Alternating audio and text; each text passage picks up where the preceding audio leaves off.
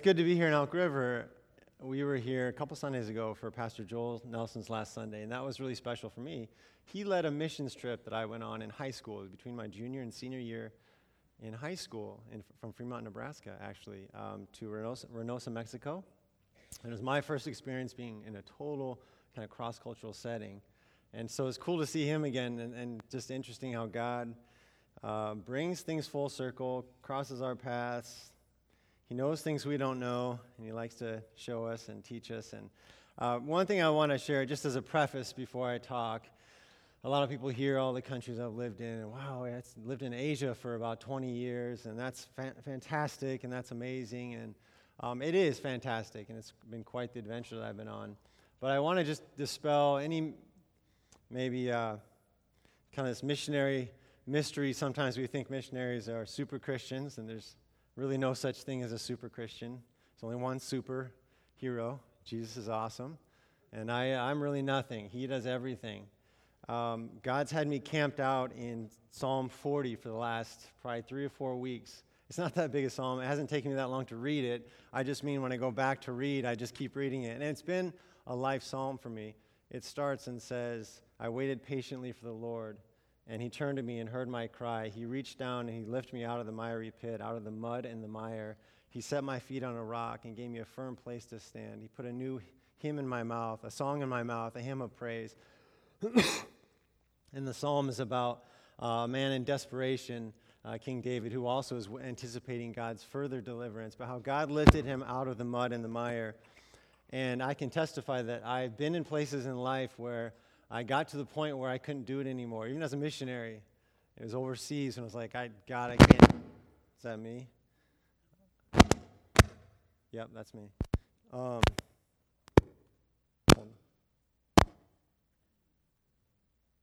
pray over this thing, man. Here we go. I screwed it in. Is that? I think we're good now. My man. Jeremy's the man. Oh, yep, now I'm off like that. Okay.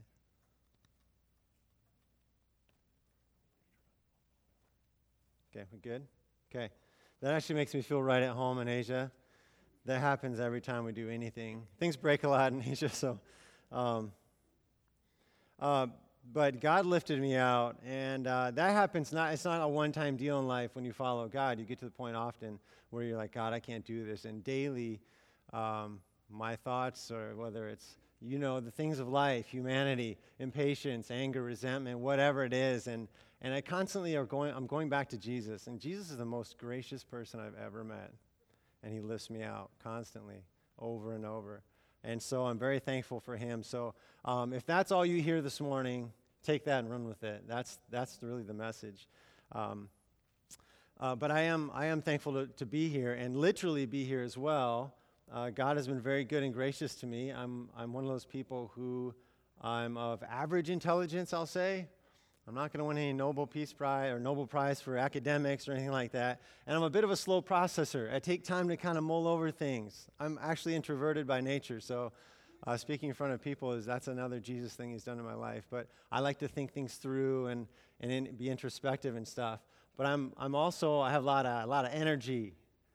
And I'm kind of an adrenaline junkie, always have in my whole life. And that's a really bad combination when you get someone who's not super smart but has a lot of energy and likes to go fast and jump off high things. And God bless you praying moms out there. Wow, Mother's Day should be like 200 days of the year, because mom's worst thing they ever want to hear, right, is, don't worry, Mom, I got this. As you're leaving the door. My mom heard that a lot. God bless you, Mom. Thanks for praying for me. But I've had a lot of brush-ins with dangerous situations, just doing stupid things. In Asia, you never know. Motorcycles. I had an elephant. It's a long story, but that was a deal. It actually, look back on that one like, wow, God, you saved me there. So God's been very graceful to me. So I'm thankful to actually be here standing before you, and I want to give him praise. My journey into missions started as a little guy. I was probably first grade, lived in a town called Blairsburg, Iowa. And my dad was big on missions, and we had these mission conferences in our churches. And I think the church is bigger than the town, actually. The town's less than 300 people. And things would swell for missions conference, and we'd get to hear people in this little town in Iowa from all over the world come. And Uncle Roy Solvig was a missionary to Africa. And he would come, and he'd stay in our house, and he'd play with us, and we called him the hungry hippo from Africa, and he'd wrestle us, and that sounds scary now, but as a kid it was fun. But he had these great stories of being a missionary in Africa and living in the jungles and how God was speaking to people, and I thought, that's it. That's what I want to do. That sounds awesome. That's an adventure. Why wouldn't I want to do that? And so God started to plant these seeds in my heart for missions. And as I grew up and went through life, we moved on, and I had a pretty normal Midwest childhood. I went to high school in Nebraska. The Midwest culture kind of is in my blood. I love farms. My summer job was detasseling corn. And if you've never detasseled corn, I don't know, maybe you're not really missing anything. But it's good preparation for just anything, really. You get up at 5 in the morning, you go pull the tassels out of corn. It's kind of what it sounds like. But I love Nebraska. I love farm culture. I love the Midwest. Came to college at Crown College in Minnesota in 1994. Had a great experience in Crown. That's when Minnesota became home for me, and we've kind of been coming back for the last 25 years. Love Minnesota. It's always good to come back after being in Southeast Asia, where it's different. My first opportunity to live overseas came right after school. My family got a call from a friend who works in Korea at an international Christian school there. And I can remember getting that phone call, and I thought, well, maybe he's joking. And I was like, well, maybe not. So I wrote this note, because back when you had these, the answering machine, so I wrote this note to my wife, Kayla, Uncle Tom called, and he talked about this opportunity to go to Korea and work. I think he's serious, question mark, exclamation mark, question mark. And we started talking about that and praying about it, and then we're like, well, let's do it, let's go. And again, I'm the kind of person who jumps in, and then on my way down, it's like, whoa, what's happening? Where am I going to land? And so I was just ready to go to Korea. I had no idea. I'd never been to that part of the world in Asia. Didn't know anything about Korea. I was surprised to get there and realize it's very urban. I don't know what I was thinking. Green fields, people drinking tea. I had no clue. Again, not the brightest person in the world, but lots of energy, ready to go. And so I showed up in Korea, and it was a great experience. The culture shock is real. Okay, when you show up and you don't look like anyone else and you can't speak the language, you never really learn Korean because the international school is in English. And so that's actually a plus. And let me put in just a little plug here for overseas missions. Missions looks way different than when I was growing up. I heard these stories growing up of people way in the back in the past, in the 1800s, packing their coffins and going on these boats, and that's for life. And they were going to teach the Bible, and that was their skill. And they had to do all these other things to live. But missions looks very different. No one packs their coffin anymore. People are like, what? If you do that, so don't. Anyway, but whatever your skill is, God can use it overseas. My first job as a missionary was working at a school. My wife's a second grade teacher. She's amazing, and God's used her all over the world. There's a lady I worked with in Laos who teaches English, and she's 70 now. And she taught at the local bank. They had an English program. She taught in the school we worked in. Right now she's teaching in a pilot aviation program for Lao pilots who don't know English very well, and they have to learn all the terms for aviation. And it's just amazing the places God's used her. And while she's there, she's also working in a prison. It's just cool the opportunities God can open up. So whatever your skill is, whatever you do, if you're a farmer, you do agriculture, wow. Man, people need to know methods overseas. If you're in accounting or finance or clerical work, education, any kind of medical. It doesn't matter. Whatever you do, retail, business, God can use it overseas. There's huge needs. So if you're open and He shows you the path, that's an adventure that you could take. But I loved working in Korea, loved discipling students, kind of just getting my feet wet in missions, learning to live cross-culturally. It was a bit of a trick. One thing about language has always been difficult for me. Many times I've asked God, like, wow, why did you pick me? Because learning languages is hard. Our first two daughters were born in Korea. It was kind of strange. They were born in a clinic that had a good reputation. It was above this, I guess it was a bar. It's kind of a Korean, drinking house, which is a little strange for me, but great doctor. And our first one, we had a translator when Kaleo was born, and she was a missionary who'd been in Korea many times for many years, and she helped us translate. And our second one, I thought, okay, I've done this, had children in Korea before, I got this. It's like thing. If you hear my wife, she hears me say, "I got this." She always like raises her eyebrows now. That's the thing you should know. And so during our second one, my poor wife, she always wanted to get an epidural. She's heard of this magic thing that you can have when you're delivery called an epidural. It's like they give you this shot and you don't feel as much pain. I'm like, that's good, honey. Less pain is good. Why wouldn't everyone do that? Let's do that. So it wasn't available in Korea for the first child. Second one, she'd heard she can get an epidural. And so she was so excited. But as the process went along, whatever, it wasn't ready or something. I don't know. Again, my Korean language is bad. And so once she's like, I need this thing. Like, go talk to the nurse to get me that epidural. So I ran out to this Korean nurse who was trying to speak English. Praise God for her. It's awesome. She's trying to help us. And I'm like, hey, can we get that shot? Can you? And then she's like, oh, cannot. Showtime. I'm like, showtime. It's okay, showtime. So I run back in. I'm like, Kayla, we can't get this shot because it's showtime. And she's like, what the heck are you talking about? You go give me that shot. So I go out there. I'm like, one job, get this shot. Go back out there. I'm like, can we get that shot? Or whatever? And she's like, no, showtime. I'm like, oh, it's a short time. Like, it's so short we can't get it. It's too close. Oh, okay. So I go back in. I'm like, hey, not only is it showtime, it's also a short time until the baby's coming. And that's become a family joke. She never did get the shot. Even the third one. Praise God, we were able to have our last child in Waconia, Minnesota. Kayla was so happy. It's just the most beautiful experience ever. It's like a hotel. When they asked her, they're like, do you want to go home or do you like to stay? I think your answer was like, can I stay as long as possible? It's so great. They take the baby, get to sleep. It's awesome. But yeah, I learned that things in Asia, things in Korea, just like Minnesota, but totally different. Absolutely the opposite. And as God was working in my heart, a lot of these stories actually is what he was doing in me, not always through me. And I'm going to tell you a few stories, but at the end I have some application points. But what God was doing in me was giving me eyes to see the world differently. And someone has said that Asia is rice and religion, meaning, the rice culture is so huge because not only is it a subsistence farming thing, and rice was everything to people in Asia. Now you can get it in stores. You don't have to. But they used to do it communally in a lot of countries like Laos. They make it, it's a community effort to get this rice and store it. And it's such a big part of life. But it also represents the relational aspect of life, that we eat together. And we do that as Americans too. Eating together is a very special thing, having food. So they're very relational. More important than getting a task done, even in most of the countries I've lived in, is the relationships. So if you're waiting in line for 20 minutes, that's okay as long as you're getting along with everybody. But if you get angry or show, that you're frustrated, then everyone's get upset. And okay, so it's like this whole thing of learning to see the world differently through relationships. And then religion's important. I thought I was a spiritual person as a Christian, but then I went overseas and realized that most of the countries live in Asia, they're very spiritual people. In other words, they are just cognizant all the time of the spiritual world we live in. In the Philippines, down near the bottom of we had a little sort of subdivision, I guess you'd call it. There was a squatter village. I was pretty big, actually. I was hanging out talking with some kids one night, and I said, hey, can you take me through your village? Can you show me, what's down there? And the closest path was by these big trees, and I was like, can we go? And they said, yeah, but we have to go this way.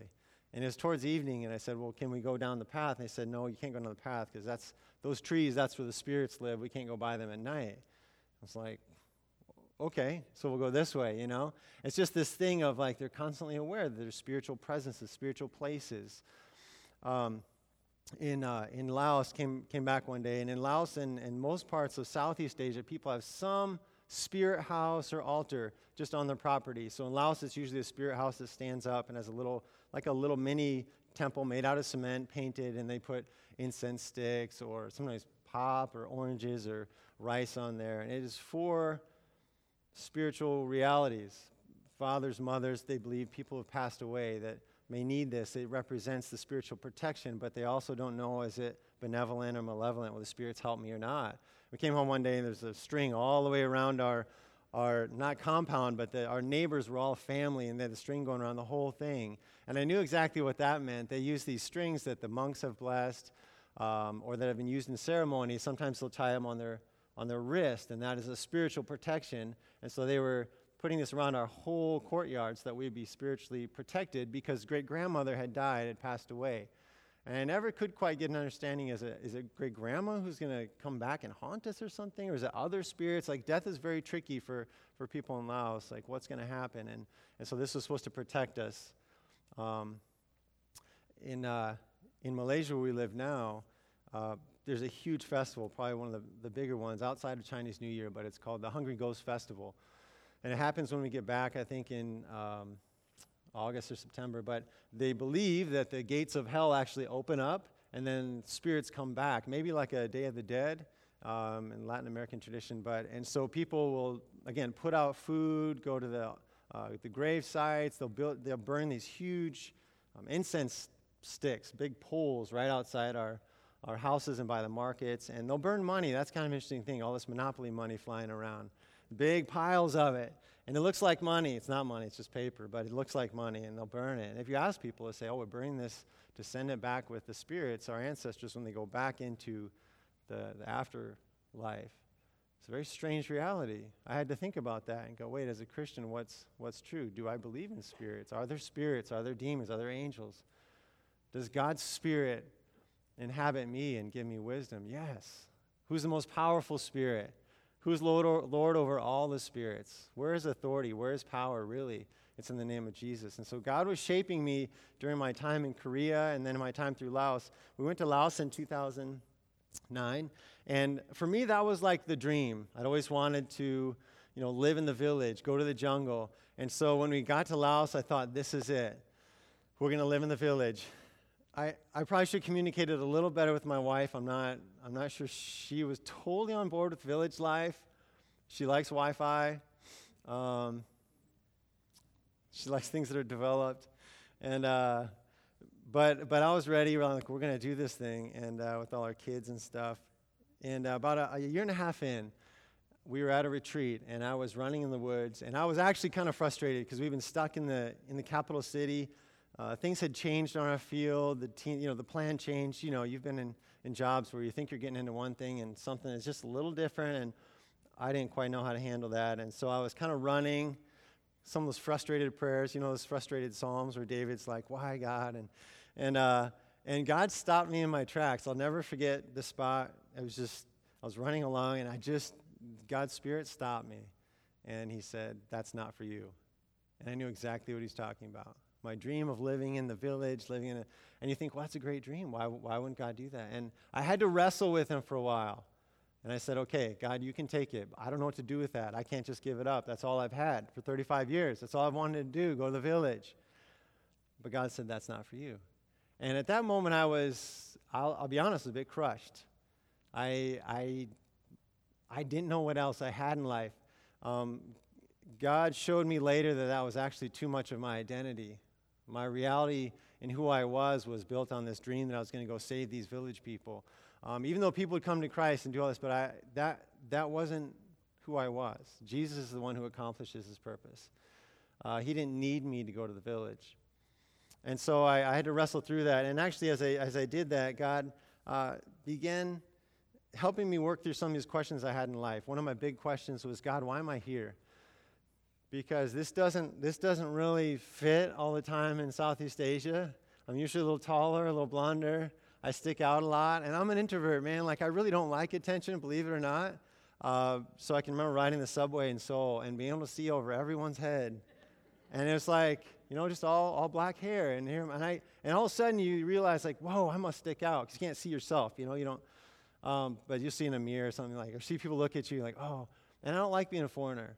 I like to fit in. I like to be part of the group. And so there have been times I'm like, God, why am I here? And I'm introverted, and I'm not very good at language. 6 years in Laos, excruciating, embarrassing myself every day, Some people love that stuff. But God changed that question from being a self-centered question of why am I here to, okay, Father, what do you see here? What's going on in this situation? What are you doing here? And I want to leave you kind of with these two principles that just lately have been important to me. God's kind of bringing home in my life. And one is the idea of stations. Our station in life. Meaning everything about who I am and what I do and where I'm at, all that I would say is just our station. What is my station in life? What is God doing in my certain station? I'm starting to ask the question, Father, what do you see here in this station that I'm in? Like right now, I've been in Malaysia for 4 years. I'm a spiritual life director at a school. I work mostly with high school students. Love them. I coach and teach and mentor and sponsor class parties. God, what do you see when I go to sponsor a class party, when I'm coaching basketball, when I'm teaching this Bible class for freshmen? What do you see here, Father? And I started thinking about the people in the Bible. Pick a guy like David. David's in training, right? And we're always in training. Like when I learn about stations, you're always in training. That's a given. God is doing something in you, through you. He will train us. That's what God does. Never is there a time when we're not in training. Sometimes you feel like, I've got this. Those times when you sit back and life is good. I just want to stay right here. I'll stay right here. God, this is good. And it doesn't work that way. And we don't want that. Really, the worst thing that can happen is God give us exactly what we want. We start to feel comfortable and we got this. And so we're always in training. But I guess I'd like to use these terms, waiting and then ministry. And they go together, but sometimes we're very aware that we're waiting. Okay, when I was in Laos, I was like, man, God, I don't feel like I'm doing it. What's happening? And then sometimes we can really see what God's doing. Now, Oswald Chambers, I like how he puts it. He talks about work and rest and ministry. Worship. Work, rest, worship. And he says, when we're working, we're also worshiping. We're always worshiping. But in our work, we are conscious that we're resting as well, that God has completed the work. His yoke is easy. His burden is light. So we're working, but we're also resting. But then there's times when we need to rest, and we take a Sabbath. But in those times of rest, we understand God is working. So that's why we can rest, but we're still worshiping. So those three kind of all go together. And so we have these stations, and I know this is kind of cognitive, but I'll bring it back here. There's times of this training, and I look at people in the Bible. So I pick a guy like David, who was anointed very young. Was he in training? Yeah, for a long time. Did he wait? Yeah, man, he waited for a long time. A little shepherd boy. Okay, some of you who are in middle school, he's your age. He's out there fighting off wolves and bears and stuff. Spending a lot of time just sitting, looking around. But what's he doing? I guess he's a harp player. Maybe practice. Some of you guys don't like to practice your instrument. Okay, David he practiced out there, little music. And he's developing his worship core. I would like to think that some of the psalms he wrote later in life were songs that he had written when he was young, out there in the field. And that he took it out. When he says that Psalm 23, the Lord's my shepherd, he talks about quiet waters, green pastures. Man, little guy out there playing his harp or just worshiping before God. God was developing his worship core. He was in training, and he was waiting for the time when he'd be king. Boom, then he's there. And then even in that time, it's not like he arrived and then he's good. God still has him in these times of waiting and ministry. Ruth, wow. Ruth and Naomi, that's a killer story. Wow, incredible. Starts out pretty rough. People are dying. Naomi loses her husband and then her sons. And they're kind of lost. And they go back to the homeland. And she's living off of the fruit of the harvest from Boaz's field. That'd be a tough place to be. And even when you read the story, Naomi's not all happy, joy. It's rough stuff. When we lose people, it hurts, and that's okay. God knows that. But she's in a time of waiting. She's in a time of training. What's God doing in her life? Developing that faith. And then, the story is incredible how Boaz and Ruth get married, and Naomi then becomes heir to King David and ultimately to Jesus. That's incredible. Esther, she thinks she's just going to this beauty pageant and she's getting married, but what is God doing in that training time, that waiting time, developing her so that when it's time for ministry, when it's time to save her nation, her people, she does that, and that's what she fulfills. Joseph is a story that's been really strong on my heart. When I was in Laos, I was running one day, and it was during this period where it's like, God, why am I here? What's going on? And things happen when I run, I guess. That's when I have my space. If any of you guys are runners, you understand, probably about 3 of you guys. The rest of you like, why do you do that? Why do you run? Why do people sweat? Why are they doing that out there? That's so stupid. But I like to run. And so I clear my head. So I'm out running one day, and I was kind of praying through some things, kind of frustrated. And God said to me, God's Spirit, again, God's voice sounds like our voice. If you heard his Spirit in your thoughts, you know what that sounds like. If it's cynical or critical, that's not of the Lord. But God stopped me and he says, don't get bogged down by your vision.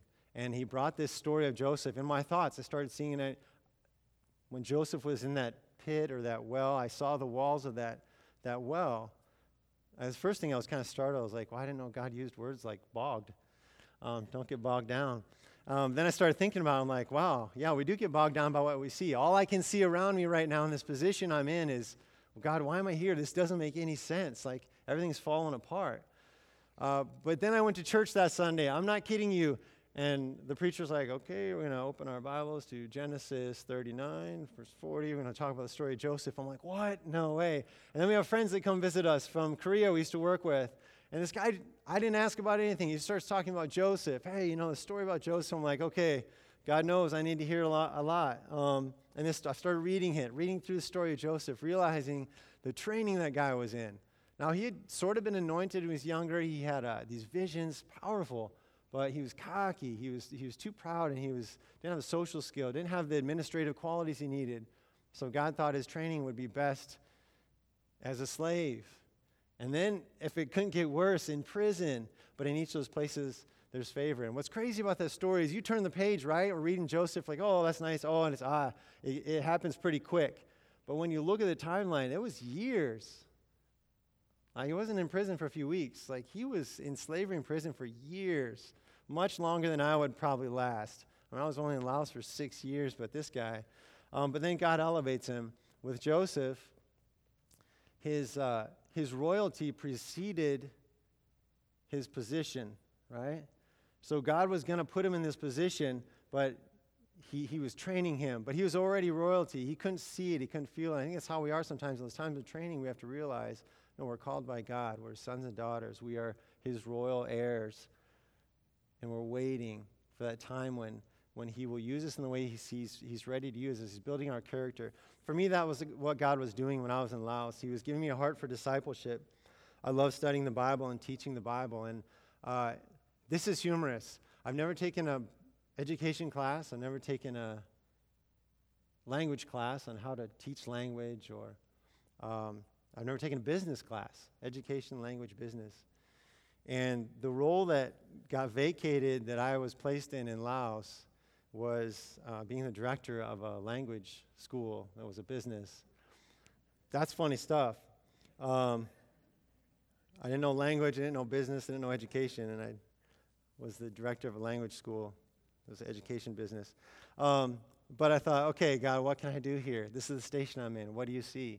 And I realized that all my Lao staff, so I had Lao national staff, usually in their mid-20s, a lot of them had this view that in the Lao church, and they were Christians as well, most of them, they had this view that, well, the pastor does this work. The pastor knows these things. We don't. And so I started to challenge them on that and be like, well, does God speak to us? Does he use us, even if we're not a pastor? And so we started having these Bible studies once a week. Very simple thing. We'd have lunch, have a Bible study, have little groups, pray together, and we'd all eat together. But week after week, month after month, that started to, you could see the difference in some of my staff. And they're like, hey, I feel like this says this. I heard this at church, but I think God really, when you look at what it says, God's saying this. I'm like, wow, that's great. The other thing that God just gave me a heart for, and I could see it start to grow in our staff, was for missions, for them to say, well, should we reach out? Because there's a view that once you've arrived, once you've gotten out of the village, made it to the big city, and you have a job, you never go back. And I said, well, what if we went back to the village? And my best friend, Kam, his family lived up in the village in a little town in Siêng Quang, Laos. You're never going to see that on a map, but it's 12 hours north of the capital city. And so it started with me and some buddies getting on motorcycles and just riding up there to visit his family. And it's kind of cool because God gave me that dream of working in the village in just a different way, in a better way when I was ready for it.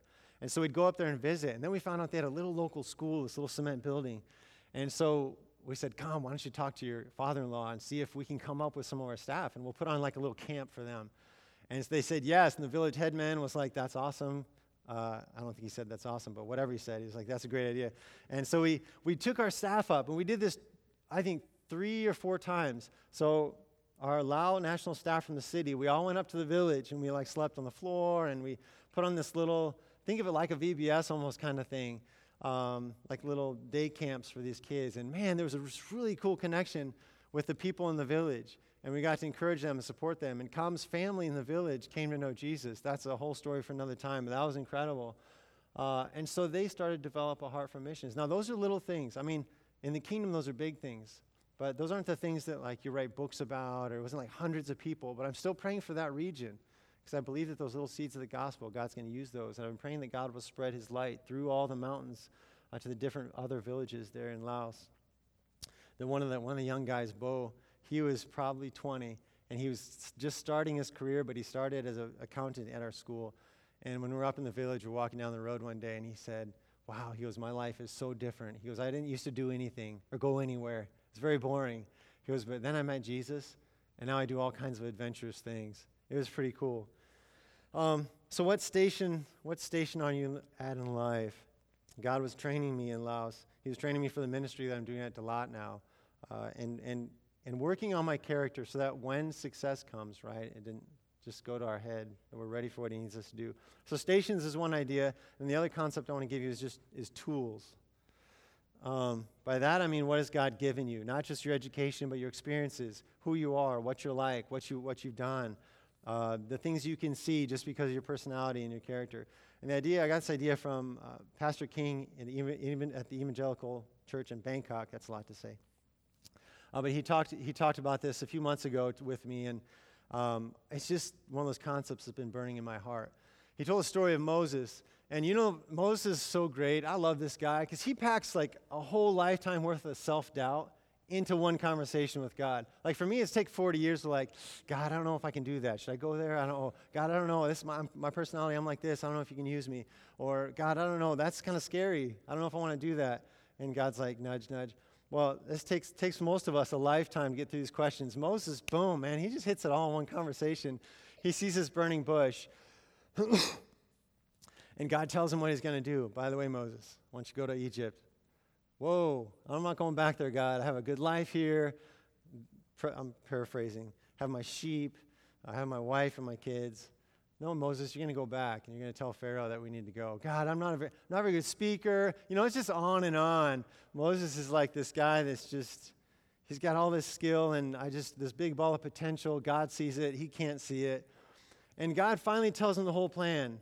Not exactly how he's going to do it, but he tells them what's going to happen. You're going to plunder Egypt. They're going to give you their earrings and give you your gold. You're going to walk out of Egypt with all this stuff. It's going to be great, Moses. And I think it's like the next chapter starts with Moses like, well, but what if I go and they don't believe that I've actually talked to you, God? They don't believe that who you are. So awesome. I love Moses. And then God asks him this question, Moses, what's that in your hand? And Moses is a shepherd, right? And it's not a special thing. He's got a stick in his hand. He nudges sheep with it. You know, he fends off things. He does. It's just what he uses. It's just his tool. For us, it'd be like a pencil or whatever. I don't know what people use, an axe or a steering wheel if you drive cars, or I don't know, whatever. Chalk if you're a teacher. So he's got this thing in his hand, his staff, and God says, "Why don't you throw it down?" And it happens. It turns into a snake, and he grabs it. And God uses this staff, this piece of wood, as this conduit for his power in Moses' life. That's what Moses had in his hand. He was a shepherd, and God was going to use him to shepherd his people and lead them out. And you know, like the crazy, amazing things that God does with his staff in his hand. And I've seen God use things in me that I never thought were usable. I didn't think it was that great. I was in a village. We were doing a survey through northern Laos, and it was with some friends of mine. Actually, it was me and then 5 other Lao people. And I was a little startling. There wasn't a lot of people that looked like me that had been in those places. And most people were a little scared of me at first. But I found that when you go to a village that's super remote, if you can get a baby, if you can hold a baby, people are like, oh, wow, they hold babies. Okay. And if you show pictures, they're probably pretty nervous. But if you can show pictures of your family, that usually helps people understand I was human. I asked my friends, like, why am I so scary to people? Like, people literally hide. One grandma actually dropped her apple. She ate an apple. She saw me drop her apple. And then she started laughing because I guess I'd scared her. I didn't mean to. But I asked my friend, like, why am I so scary? And they go, oh, well, sometimes they watch Thai movies or other things. And usually ghosts or spirits have your color hair. I'm like, oh, okay. I thought maybe it was the eyes. So like, well, that too. Okay. I was like, all right. But it was fun once you could kind of like show people you were human, and I'd show people pictures of my family, and I think that really helped. Like, oh, wow, you have family, and that's your wife. And I was standing with this group of grandfathers in this Aka village, And that's just a tribal people in northern Laos. And I was showing pictures, and they stopped at this one picture. And they just started talking. And I don't know that language. Even if it was Lao, I wouldn't have been able to keep up. And I was like, what's going on? And my friend who was there, who was Lao, was kind of chuckling a little bit. And then he's like, is this picture real? I'm like, yeah, it's a real picture. And he goes back and talks, and they talk again. Comes back to me. Okay, who's this? I'm like, well, that's my brother. Well, I have a twin brother. And the word for twin in Lao is fafet. And so they kept saying fafet. And I was like, twin, what's the problem here? And this guy I was with he just thought it was really funny. He said, well, it's a good thing you were born in America. And I was like, what? And super sad story. In that village, they kill twins when they're born because they really believe that it's an anomaly. Usually in very remote parts of at least Laos, when things are anomaly, they don't make sense. It makes people fearful. And so they believe it's something to do with evil. So they believe one is an evil spirit, so they kill both the twins. It had happened actually just a month before we got there. And so I'm up in this thing, and I'm like, whoa, I don't know what to do with this reality, But again, I'm just there. I didn't know being a twin is something God would use in northern Laos. But as we started talking more, in this picture, me and my brother, we were surfing. He was surfing. I was drowning almost. But we were in California, and we were just on the beach. And that was the picture they were all startled about. Like, how can there be two of you? What's happening here? And so we talked it through. And I remember finally the guy that was with me, he kept saying, like, look, he's strong. He's alive. He's tall. He's healthy. And his brother is too.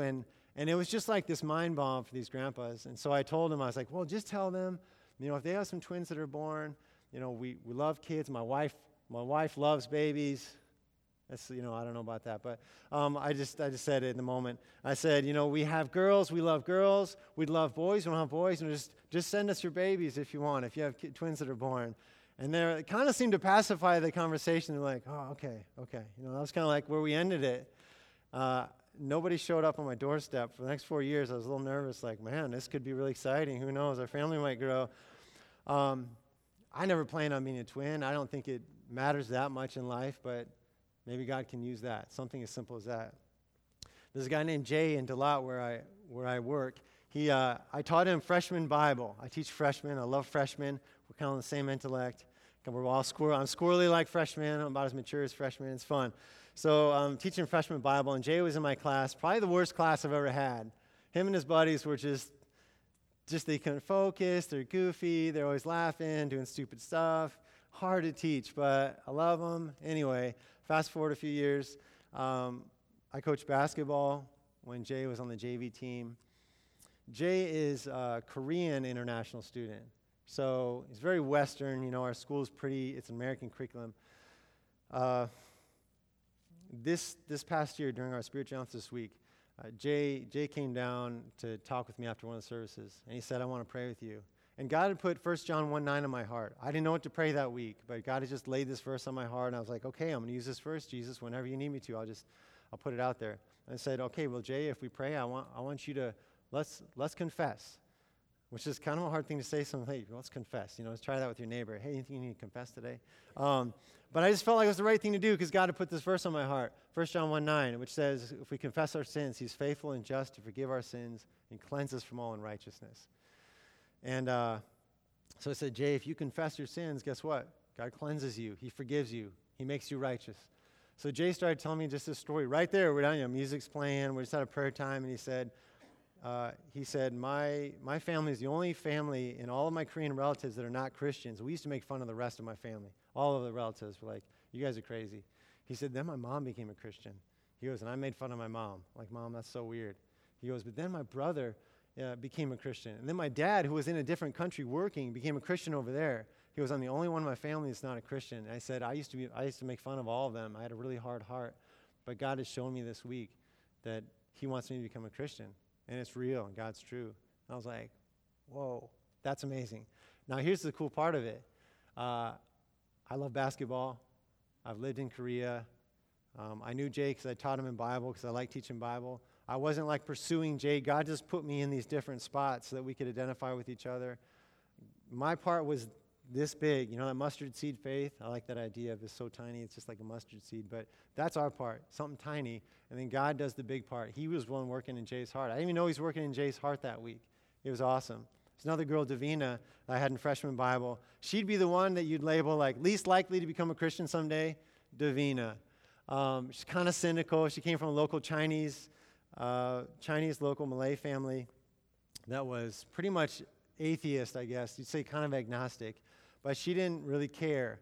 She's kind of one of those semi-depressed kids and just sort of checked out. But she would also ask questions, though. I could see this light in her eyes, like she wanted to know things. When it came to Christmas time, we're in class, we're talking about the virgin birth. You know, most of us like, oh, okay, virgin birth, Gabriel comes. And she raised her hand, she's like, how? And I'm like, Davina, what? What are you talking about? What doesn't make sense? She's like, how? And I was like, oh, yeah, that is a pretty incredible concept. Like virgin birth, right? Like there's no man. You have Gabriel, says the Holy Spirit's going to come upon you, going to give birth to a son. I'm like, yeah, we should be asking questions about that. Thanks, Davina, you know? And it was good for her to see it all in this fresh light of like, she wasn't necessarily being antagonistic. She just had all these questions. I could see, you know, some people just have that charisma. And you just see them and you're like, God puts them on your heart. And you're like, wow, you would make an amazing Christian. And so I tell her that often, like, Davina, God has plans for your life. God's got plans for you. Over the summer, nothing. Again, I'm not praying for Davina every day. It's not like she's on my, put on my list of prayers, stick it on my wall, pray for Davina every day. It's just every now and then when I think about her. Came back from the summer this year, saw her after class one day. She looked like she was crying. I was like, whoa, what happened? And she just had a tough day. She had gotten real panicky. She's struggling with anxiety.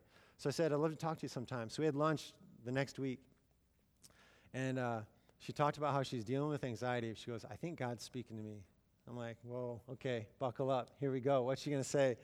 And she said, well, I keep having these dreams. She goes, Mr. Ronzheimer, over the summer I had 3 dreams. And she said, the first one was I was just super panicky. And I actually, in my dream, I was afraid. And all of a sudden I just felt Jesus' presence. And then I was fine. I was like, wow, that's cool. And there's another dream very similar to that. And she goes, the third dream, she goes, on my phone, I think for class or something, or a friend, they have to get this Bible app. And she said, every day on my phone, like a verse pops up, verse of the day. And she said, in my dream, I was feeling anxious. He goes, I looked at my phone, and I think it was Isaiah, like 41:10 or something about, I'm going to be with you and give you peace. Okay, that's the verse. So in her dream, this verse pops up on her phone. And she wakes up in the morning, and that verse pops up on her phone. And I was like, wow. It's like, Davina, I think you're right. I think God's trying to speak to you. Now, my part in that is tiny. Okay, what tools has God given me? I like to teach Bible, I like kids. I don't know, I'm just there, right? And I can relate to people. Again, don't have to be super smart, but I'm good with people, and so he's giving me this opportunity to relate with Davina. And God's doing all the work. That's the cool part. Okay, so that time in training in Laos. God uses it all. I know I got to wrap it up here. So I just want to finish with these ideas. Let me just grab a quick drink here.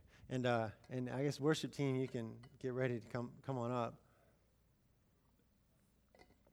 But I just want to close with these 2 thoughts for you that hopefully you can apply. Where are you?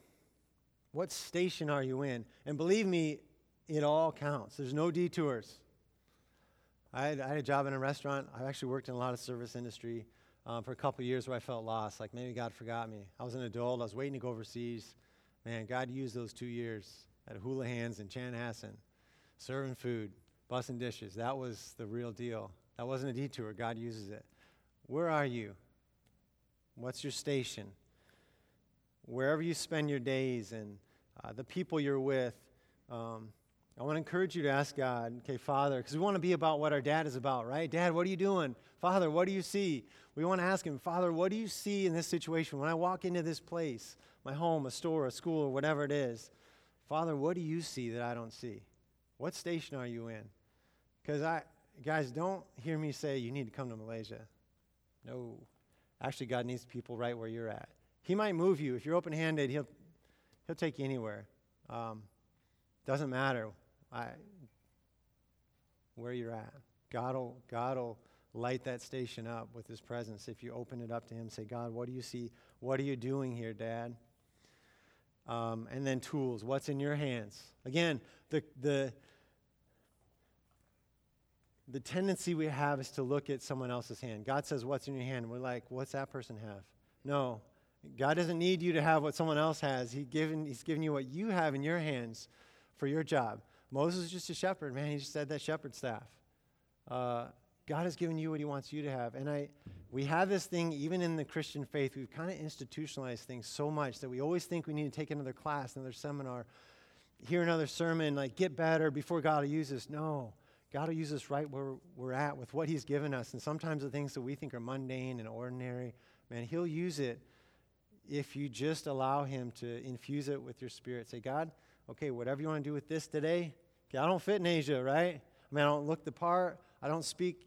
I'm like Moses. I don't speak very well. I'm not very good at languages. I'm horrible. I'm an introvert. I'm prone to discouragement. Gosh, that's not a good quality when you're going overseas, man.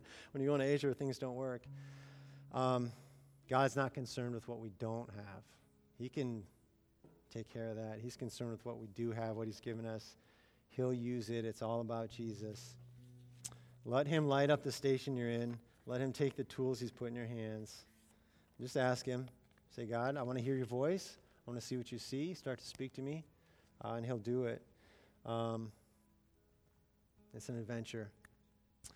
We're going to close with offering, I guess. And so if the offering people can get ready. And I'm just want to pray for us before the offering, but just to thank God for what he's done. My life's been an adventure. I wish I could hear all your stories. I'm sure the things God has done in our midst is amazing, and he's not done with it. So let me pray for us. Thank you, Father God, for the places you take us. Thank you that there's no place you're not at already. Thank you for doing the work, for finishing the work, accomplishing the work. Give us eyes to see what you want us to see wherever we're at.